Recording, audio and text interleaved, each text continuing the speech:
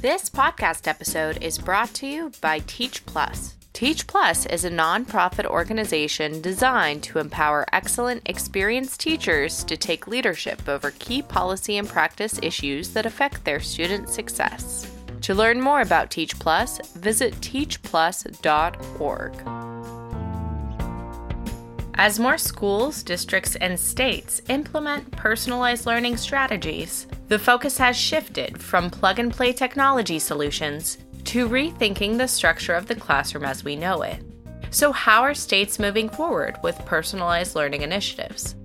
In this podcast series, Student-Centered Pathways to Student Success, we'll explore the benefits and challenges that come with this movement towards personalized learning. In 2015, the Every Student Succeeds Act transferred a large amount of decision-making powers from the federal government to individual states, giving states more freedom to experiment with innovation and technology in education. In 2016, Rhode Island took full advantage of this newfound freedom with the Rhode Island Personalized Learning Initiative. Today, Rhode Island has become recognized as a leader in student-centered, personalized learning in the United States. So, how is Rhode Island leading the way with personalized learning? To find out, we spoke with Rhode Island Commissioner of Education, Ken Wagner. Commissioner Wagner says that the impetus for personalization starts with the urgent need to innovate. And naturally, this need to innovate is driven by the demand to equip students with the tools they need to succeed in the workforce. So, to me, the standard argument about where our education system is falling short is the standard argument for why we need to do things differently with an innovation agenda. We're losing kids, not just in high school. We're losing kids in second grade, third grade, because they're disengaging, because the system just doesn't make sense to them. And by the way, the kids that we're losing are disproportionately students of color, first-generation college, kids living in poverty. And because the poor outcomes disproportionately affect certain students, we need to innovate in order to get better equity. Wagner asserts that every school system has responsibility to build educational foundations, which include the more traditional core subjects. Yet once those foundations are established, there's still a long way to go to get students engaged in learning and to prepare them for their futures. Once students have those strong foundations, they start to individuate, and they are who they are, and they have strengths, interests, and passions, and our system can't be one size fits all. It needs to adapt to the strengths, interests, and passions of our students, not just because it's trendy, and it is student-centered learning is one of the trends right now to talk about, but one of the most difficult things in the world to do is how do you engage a reluctant learner? And the answer is you can't. Or you can't do it well. You have to find a way to turn a reluctant learner into an eager, engaged learner. Then the difficulty of educating a student flips. When you have a student who wants to learn, who's totally enthused about what they're learning, you can't stop them from learning. Commissioner Wagner goes on to say that in order for the student to be most engaged, the student needs to drive their own learning process. He notes this is one of the main driving factors for the shift from teacher-centered to student-centered learning. So I think the big problem that we're all trying to solve around the term personalized learning is how do we put the student at the center of everything that we do? In Rhode Island's capital city, the diverse needs of the student body make the call for personalization even stronger, says Providence Superintendent Chris Marr. We really value our diversity. Everything we do here is centered around continuous improvement and equity.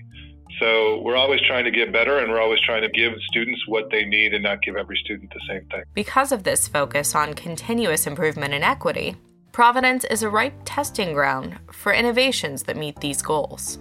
So with the support of the mayor and the city, personalized learning is one of the areas that we focused on.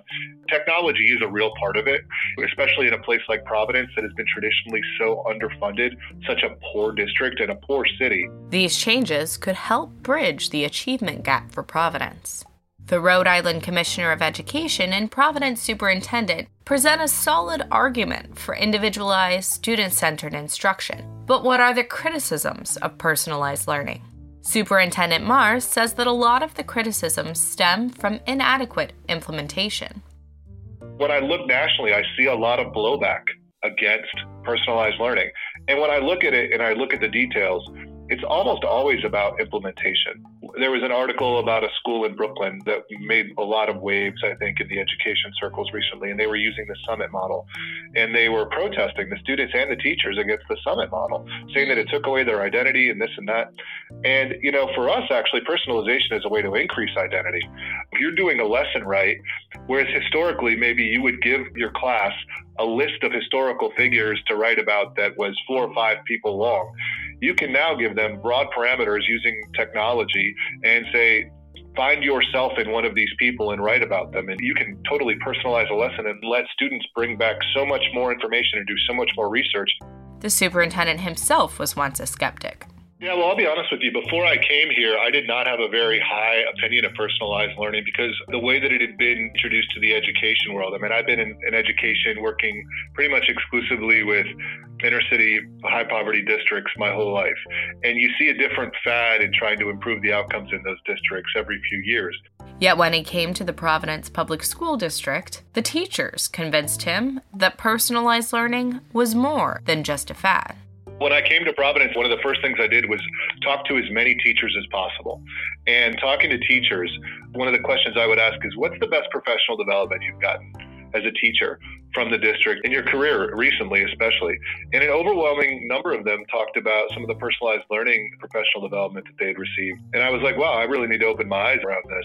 And so I dug in a little deeper and realized that we had a couple of very small pilot programs here that we're seeing some results with, and it kind of turned my mind around. Commissioner Wagner says that personalized learning is often conflated with the idea of technology-enhanced learning, which leads to concerns about overuse of devices in the classroom.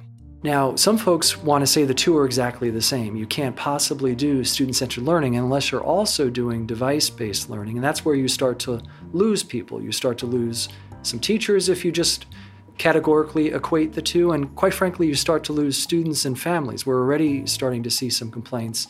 I don't want my kid just sitting in front of a computer all day. I want them to have meaningful engagement with a teacher.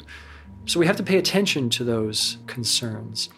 While technology can be a valuable tool, the commissioner says it must be used to support teachers, not replace them. How do we leverage technology to produce the best value add, so we can engage our students and we can leverage the talents of our teachers in the way that they'll be most impactful? To me, the exciting thing about introducing more modern technology into the learning equation is we can start to use our teachers less as just straight disseminators of information and more as high-level problem solvers and guides, coaches in the student acquisition of metacognitive skills and basic skills and really applying their knowledge. Teacher as coach is something that we've been talking about for a very long time, and technology allows us to do it at scale in a way that isn't always possible when you don't have the technology in place. So, what are the challenges when it comes to creating a more individualized, student-centered education system? Commissioner Wagner says one of the major challenges comes from focusing less on what the district is able to supply and more on what is in demand from students and families. Education typically focuses on supply. We can supply this. We can supply teachers, we can supply textbooks, we can supply buses, whatever. And when you're anchored in supply, you focus on improving the quality of what we know how to supply. We're trying to flip that and focus on demand. What are people demanding? He explains there are 2 parts to this. One is having conversations with teachers, students, and parents to find out what they need. The other part is spreading awareness about new research and innovations, so those affected the most are propelling the changes.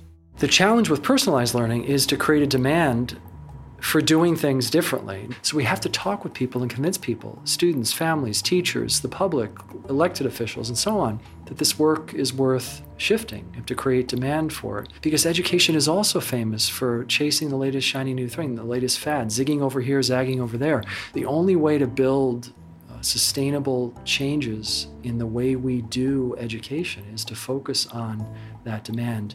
Superintendent Marr says that another of the biggest challenges to individualized education in the classroom is the time it takes to really implement effectively. I'm a big Harry Potter fan, and, I joke with teachers, like, differentiate is not a spell you can just use in a classroom. Differentiation is really hard. You don't just wave your wand, it happens. And there are limits to it. And I think that it comes from a good place. Like, we want kids in diverse classrooms, right? We want kids that have different strengths around each other. It's part of what's so powerful about public education. But I think that we ask them to do too much sometimes. Mars says that in order to support teachers in this work, it is important that districts provide the proper resources, like professional development. And the professional development for personalization must have a focus on equity and cultural sensitivity from the get-go. You have to have equity as part of any work that you do. But we're having conversations around personalization that has to do with identity. And we have a district that is around 80% white teachers and only 8% white students. But if you're going to personalize instruction, you're going to talk about the student's ethnicity and background in a way that you might not otherwise do if you're just teaching out of a textbook. And so we need to have also professional development for our teachers around how to have those conversations in ways that are supportive to students, in a way that empower them. While the district's focus may be on professional development and providing enough resources for teachers, the state must focus on adding value to the process through policies or regulations that support innovations. Yet the state has to be careful about the way they approach these changes in order to support classrooms and standards without taking away the flexibility educators need to create more individualized learning. The typical state approach is the state leads something or mandates something or tells people to do. The best way to ruin a good idea in education is for the state to say that this is required, this is something you have to do. So we've been very much involved, we've been very much watching the work that's been happening, but we've also very deliberately been standing somewhat on the side and asking the question, where can we add value?